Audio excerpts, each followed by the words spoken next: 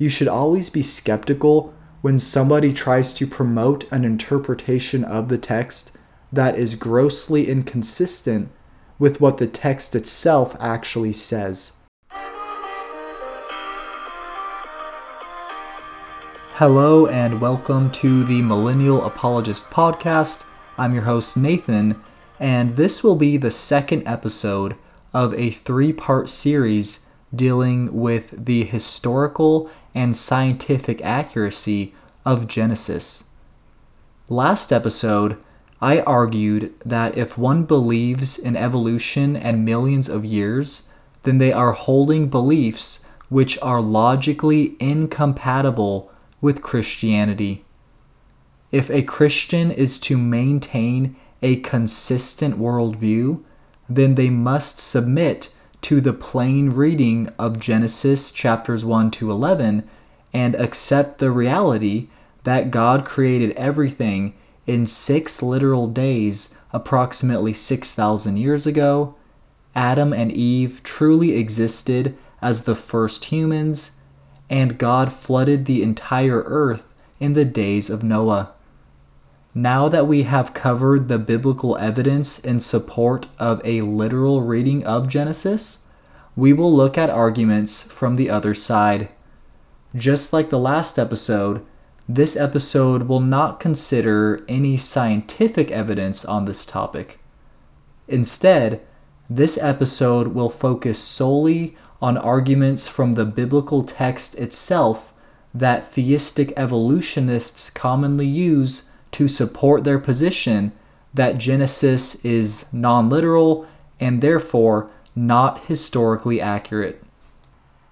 And before covering these arguments, I do want to encourage you to really dive into this topic and examine the verses I'm bringing up for yourself. With that said, we will now look at 6 arguments against a literal interpretation of Genesis. The first argument against a literal view of Genesis I want to cover is the claim that Genesis 1 is written in Hebrew poetic format, so it was not intended to be taken literally by its original author. First, I want to point out that even if Genesis 1 was written in poetic format, that would still not support the view that Genesis is figurative. This is because the Bible is full of passages which most would consider to be poetic language, yet these passages accurately record true history. In other words, just because a passage is poetry, this does not automatically make the statements in that passage figurative or non-literal. For example, Exodus 15 records that Moses and the children of Israel sang this song to the Lord and spoke, saying, "I will sing to the Lord, for he has triumphed gloriously. The horse and its rider he has thrown into the sea. Pharaoh's chariots and his army he has cast into the sea. His chosen captains also are drowned in the Red Sea. The depths have covered them. They sank to the bottom like a stone." Even though Moses and the Israelites sang this song, which has poetic elements, it still contains true historical statements about the Egyptians' destruction. Therefore, just because a passage is written in poetic format, this is not a legitimate reason to disregard what it says as being not historically accurate. And there are plenty of examples of this exact thing all throughout the Old Testament. There are typically 2 textual arguments which people use to claim that Genesis 1 is poetry and therefore should not be taken literally. The first argument is commonly known as the literary framework view. The literary framework view states that the days of Genesis 1 intentionally form 2 groups of 3. The first group of 3 contains days 1, 2, and 3, and the second group contains days 4, 5, and 6. To elaborate on the framework view, I will read directly from Systematic Theology by Wayne Grudem. Grudem has this to say about the literary framework view. This view argues that the 6 days of Genesis 1 are not intended to indicate a chronological sequence of events, but are rather a literary framework which the author uses to teach us about God's creative activity. The framework is skillfully constructed so that the first 3 days and the second 3 days correspond to each other. In this way, a parallel construction is seen. On day 1, God separates light and darkness, where on day 4, he puts the sun, moon, and stars in the light and in the darkness. On day 2, he separates the waters and the sky, while on day 5, he puts the fish in the waters and the birds in the sky. On day 3, he separates the dry land and the seas and makes plants to grow, while on day 6, he puts the animals and man on the dry land and gives the plants to them for food. According to the framework view, Genesis 1 should not be read as though the author wanted to inform us about the sequence of days or the order in which things were created, nor did he intend to tell us about the length of time the creation took. In the words of a recent advocate for this position, chronology has no place here.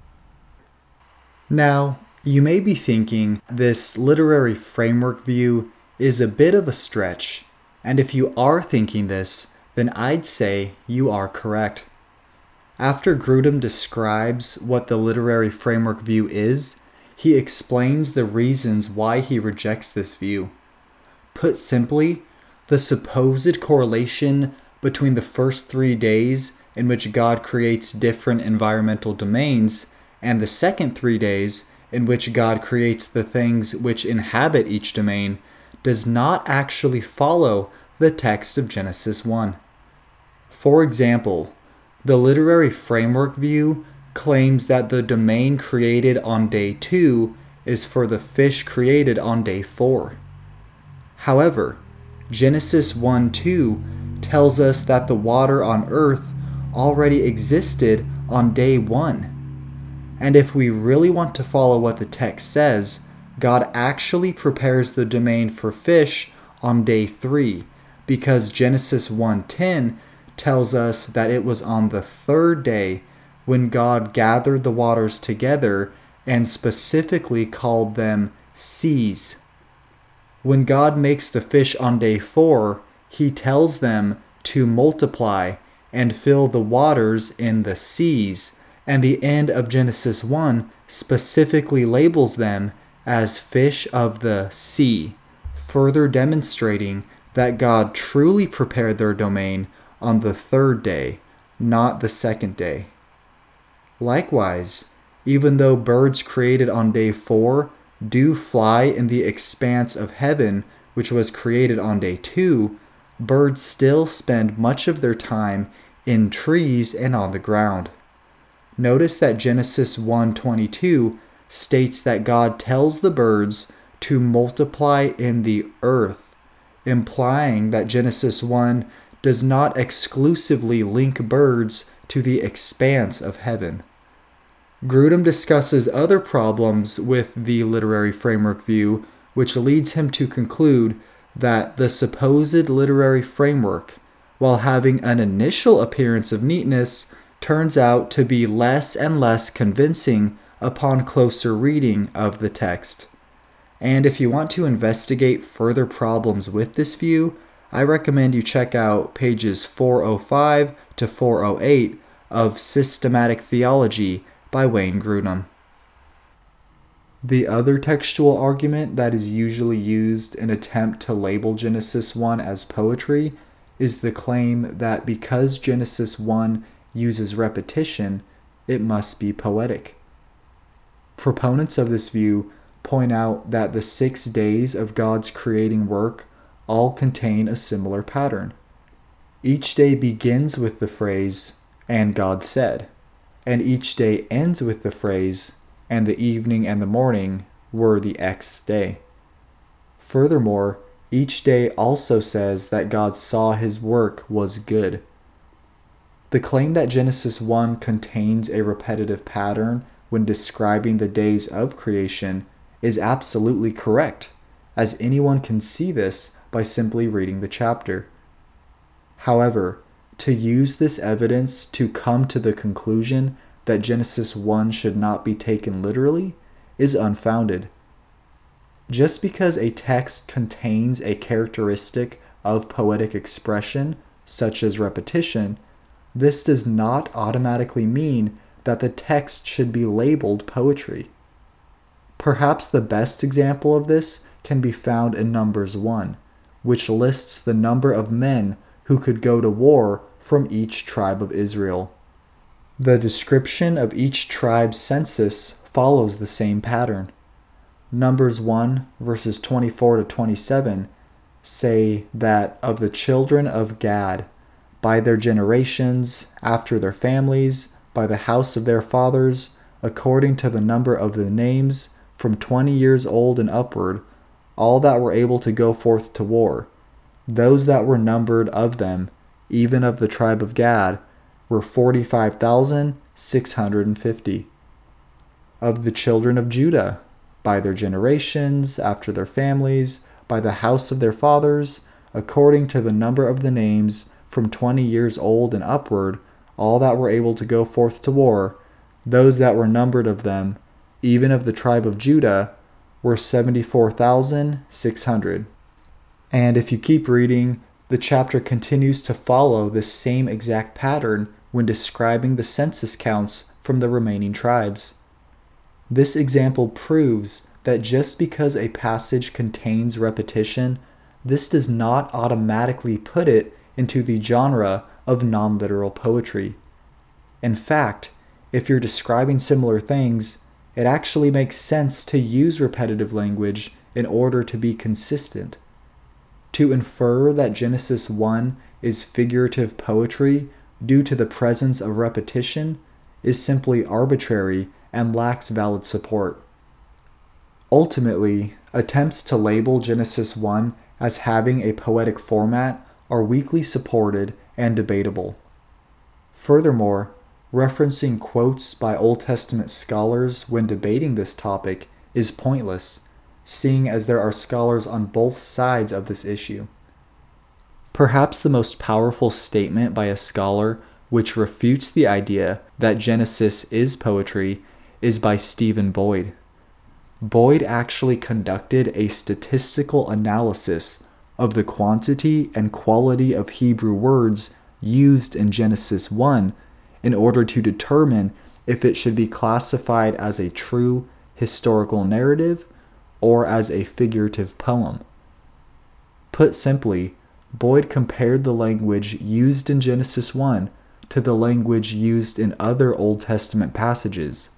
Boyd randomly chose 48 passages that are considered to be narrative and 49 passages that are considered to be poetry in order to see what Genesis 1 more closely resembled. What's remarkable is that based on the specific types of words Boyd examined, a graph could be plotted, and this graph had a very clear distinction between the narrative passages and the poetic passages. So, based purely on the types of words used, Genesis 1 landed right where the narrative passages were clustered on the graph. These findings were so convincing that Boyd concluded the following. 3 major implications from this study are: 1. It is not statistically defensible to read Genesis 1:1 to 2:3 as poetry. 2. Since Genesis 1:1 to 2:3 is a narrative, it should be read as other Hebrew narratives are intended to be read, as a concise report of actual events, couched to convey an unmistakable theological message. And 3. When this text is read as a narrative, there is only one tenable view of its plain sense. God created everything in 6 literal days.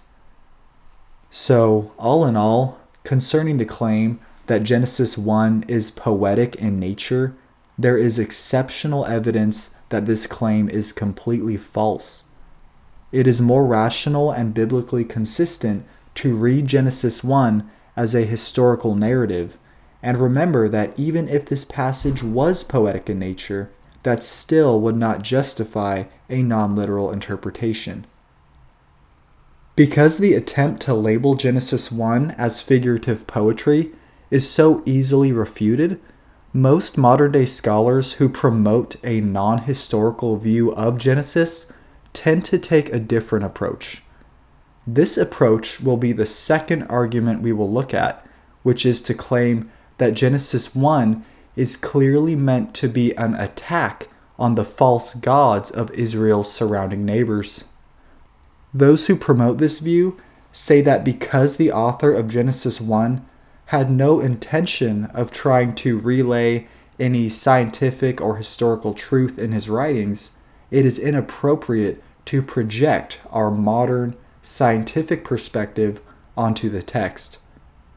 They often bring up other creation stories from surrounding nations in an attempt to show their relationship to Genesis 1, and note how the purpose of Genesis 1 is purely theological, because it demonstrates that Yahweh, the God of Israel, is the ultimate creator. Notable scholars who promote this view include Tim Mackey of the Bible Project and Michael Heiser, who I constantly referenced in our previous 3-part series on strange Bible passages. Here is a brief recording of Tim Mackey supporting this view. This is a thesis. This is not just my thesis. People way smarter than me, Hebrew Bible scholars, so many different amazing scholars. I'm just synthesizing their work here and trying to let people know about it. So I'm adapting a number of really smart people's language here. The early chapters of Genesis accurately present 2 accounts of the cosmic and human origins in the language and ideas of the ancient Hebrews. These texts should not be removed from their ancient context and read as if they speak literally about the universe or humans in 21st century scientific terms. Don't take it out of the ancient setting and make it try and do something it wasn't designed to do. They speak in terms of an ancient Near Eastern perception of the world. They should be interpreted within that setting.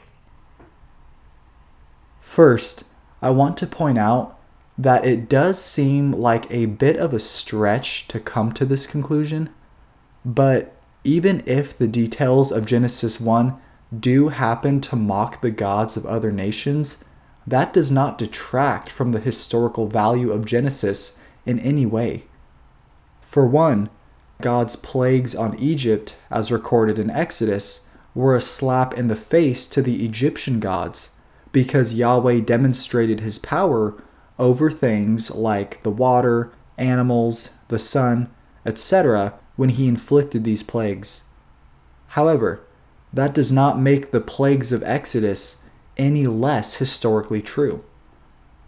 Furthermore, if creation stories from other ancient civilizations have similarities to Genesis 1, then this by no means proves that the author of Genesis 1 was purposefully responding to these stories. This is because if creation happened as described in the Bible, you would expect that the creation myths from around the world would have some similarities because people would have passed down the creation story by oral tradition. Many Bible critics will point to other similar accounts in order to try and discredit the inspiration of the Bible by saying that Israel simply borrowed these ideas from its neighboring nations. Perhaps the best example of this is known as the Epic of Gilgamesh, which records a giant flood and is sometimes dated to before the time of Moses. The flood story of Gilgamesh has many similarities to the flood of Noah, so critics will say that the author of Genesis simply copied from the story of Gilgamesh. However, what's really going on here is that these stories are describing the same event. While the account of Noah's flood in Genesis is the accurate version because it has been preserved by God, any differences that may be found in the flood of Gilgamesh are simply the result of changes which occurred from oral tradition. After the flood, of course Noah's descendants would tell stories about it for decades and even centuries. While these stories gained and lost some details over time, they have their origin in the true flood of Noah. Likewise, even if Genesis 1 has similarities to other creation accounts, it is unfounded to conclude that this means Genesis 1 is a reaction to these accounts. I'd like to point out that this argument actually highlights a major problem that can occur with biblical scholarship, which is an overemphasis of the original human author's viewpoint when the text was written down. While yes, many things in the Bible are better understood if one is familiar with the culture they were written in, you should always be skeptical when somebody tries to promote an interpretation of the text that is grossly inconsistent with what the text itself actually says. Many people will say something like, based on the historical context, the passage actually means this, and then they'll proceed to tell you something radically different than what the text plainly says. I'd say this is actually the result of secular ideologies and liberal philosophy creeping into seminaries. These Antichrist beliefs promote the view that the Bible is simply a collection of man-made writings which are not inspired by God.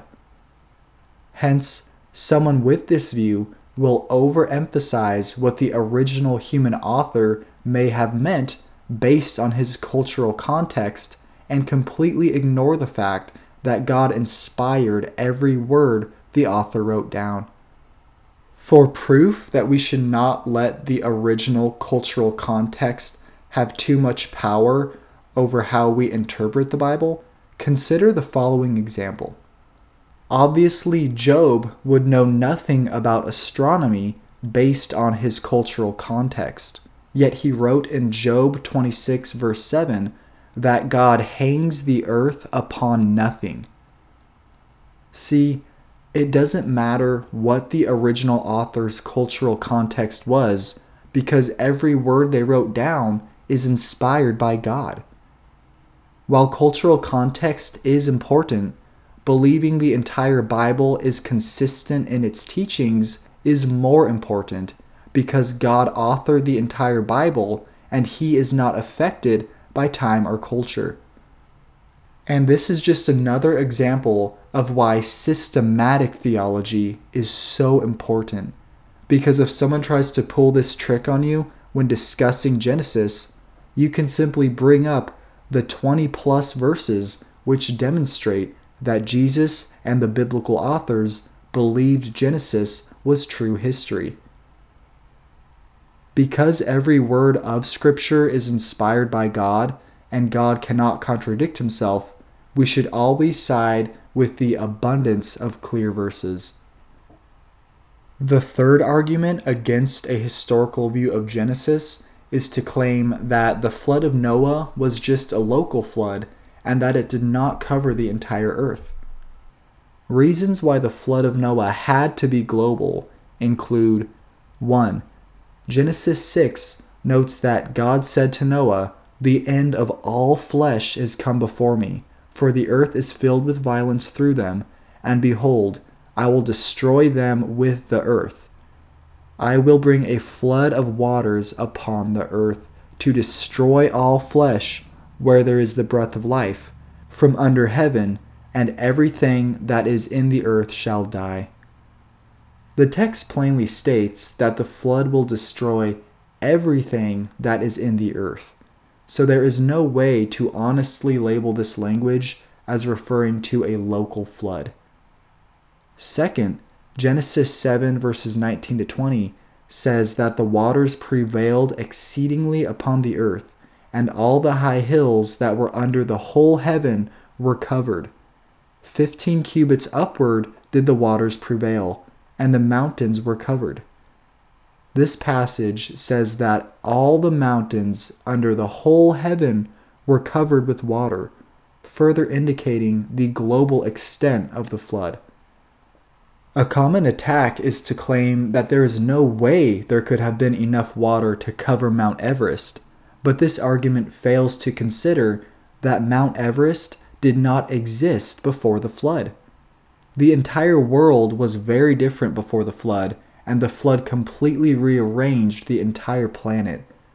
Third, and perhaps the worst thing about this belief, is that it makes God a liar, because God explicitly promised that he would never cause a flood like the flood of Noah to happen ever again, and he chose the rainbow to be the sign of his promise. God says in Genesis 9, verses 13 to 15, that I do set my bow in the cloud, and it shall be for a token of a covenant between me and the earth.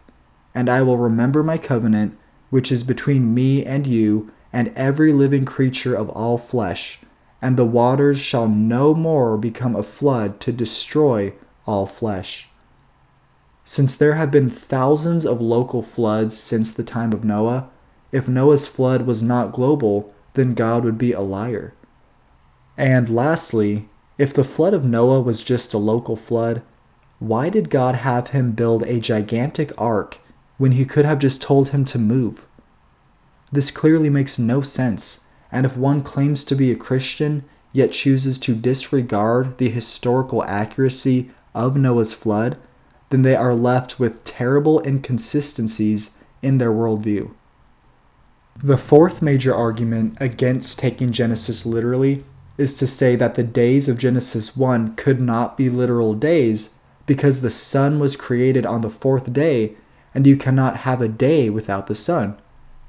Furthermore, because Genesis describes that there is light before the creation of the sun, some people take this as further evidence that this account is non-literal. First, it must be noted that Revelation also states that there will be no sun in heaven. Revelation 22:5 states that in heaven there shall be no night there, and they need no candle, neither light of the sun, for the Lord God gives them light, and they shall reign forever and ever. So, it appears like the light in Genesis, which existed before the sun, stemmed directly from God and his glory.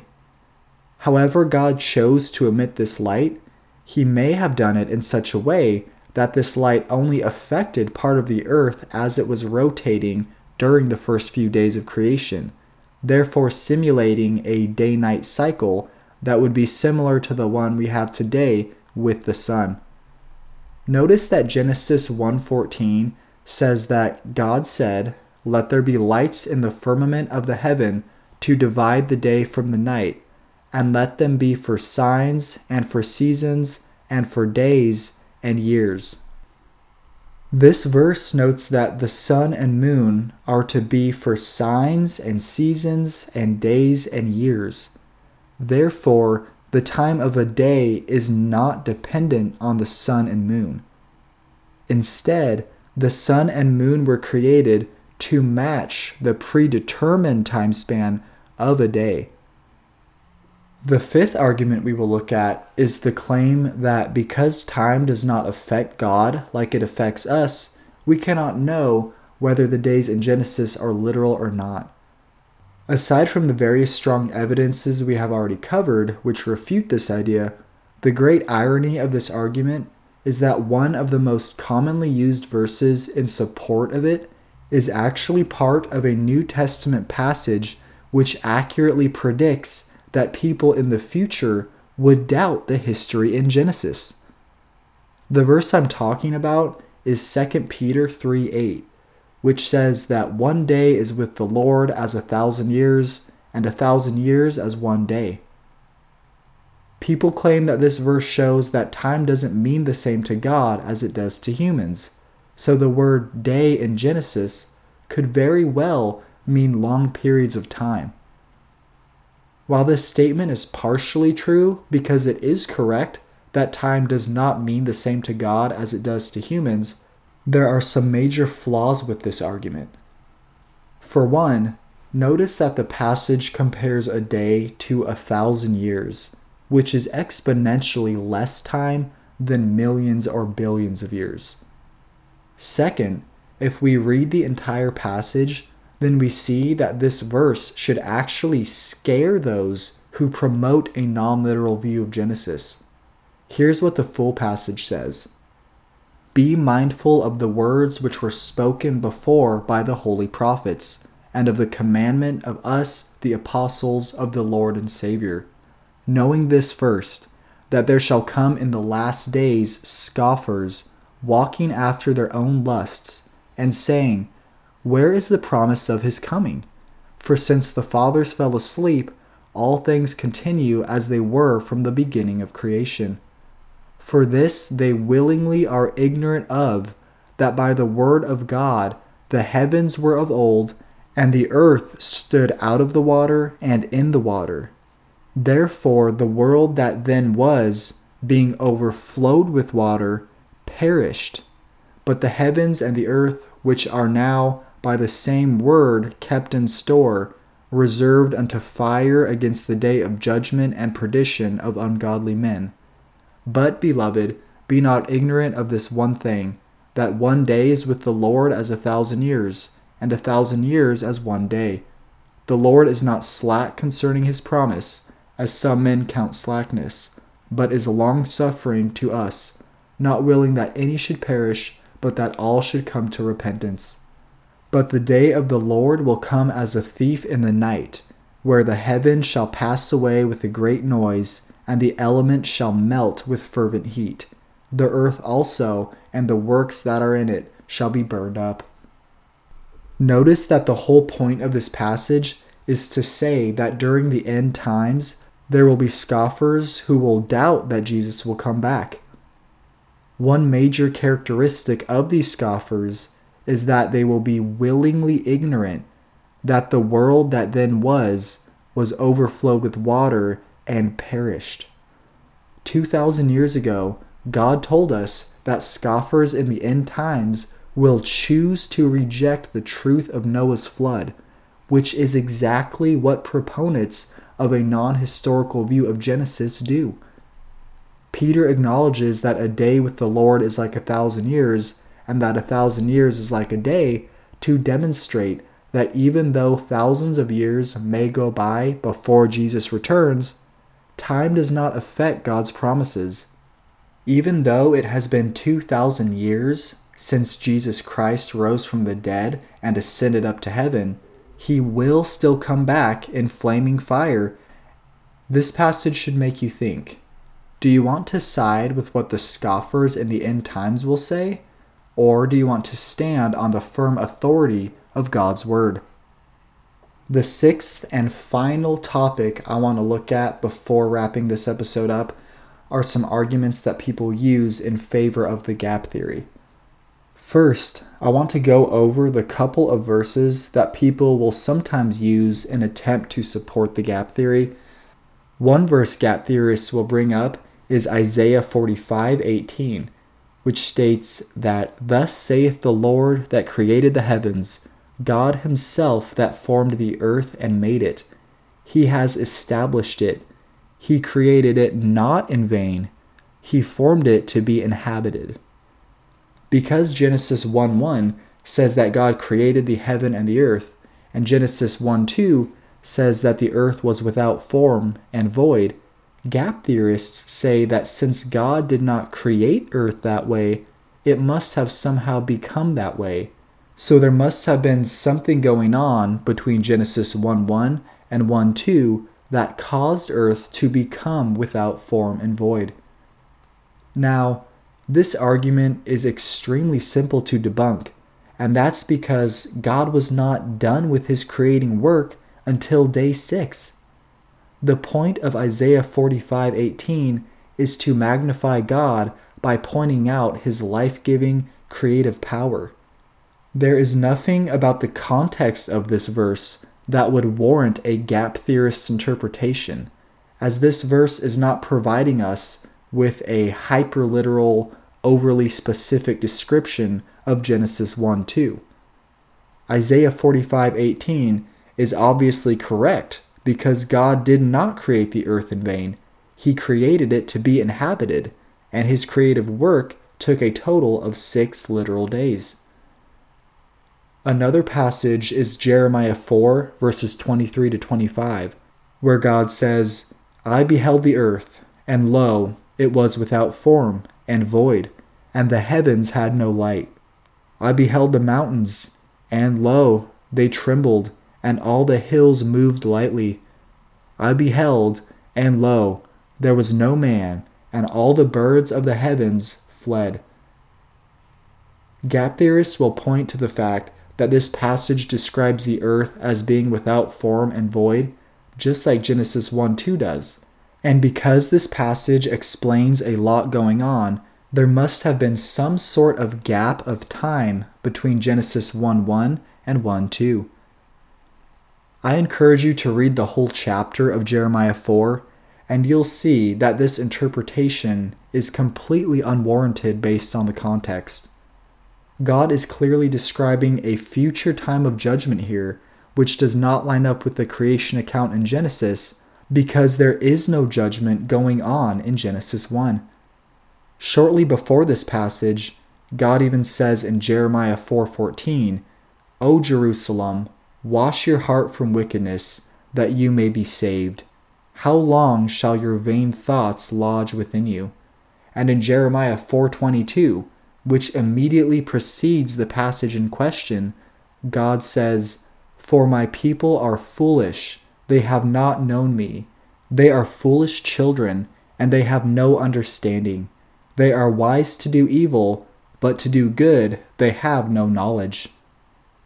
This passage is obviously talking about God's judgment on Jerusalem and has nothing to do with the creation.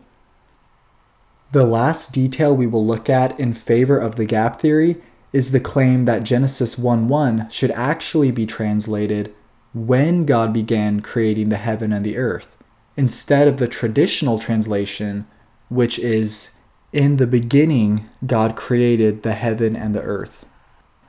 Gap theorists claim that the former translation supports their view because it appears to imply that the universe had already existed for some amount of time before God began creating the heaven and the earth. I believe the traditional translation, which is, in the beginning, God created the heaven and the earth, is the correct translation based on evidential grounds. And if you want more information on this topic, I'd recommend an article published by Answers in Genesis titled, Have We Misunderstood Genesis 1:1? And authored by Joshua D. Wilson. But regardless of which translation is correct, the problem with this argument is that even if it was the case that Genesis 1:1 should be translated as when God began creating the heaven and the earth, that still does not help the gap theory. Because Genesis 1 states that God made the vegetation on day 3, and that he made the sun, moon, and stars on day 4, if gap theorists want to use this argument, then they have a universe with no stars and a formless earth with no vegetation, no sun, and no moon, existing for millions of years.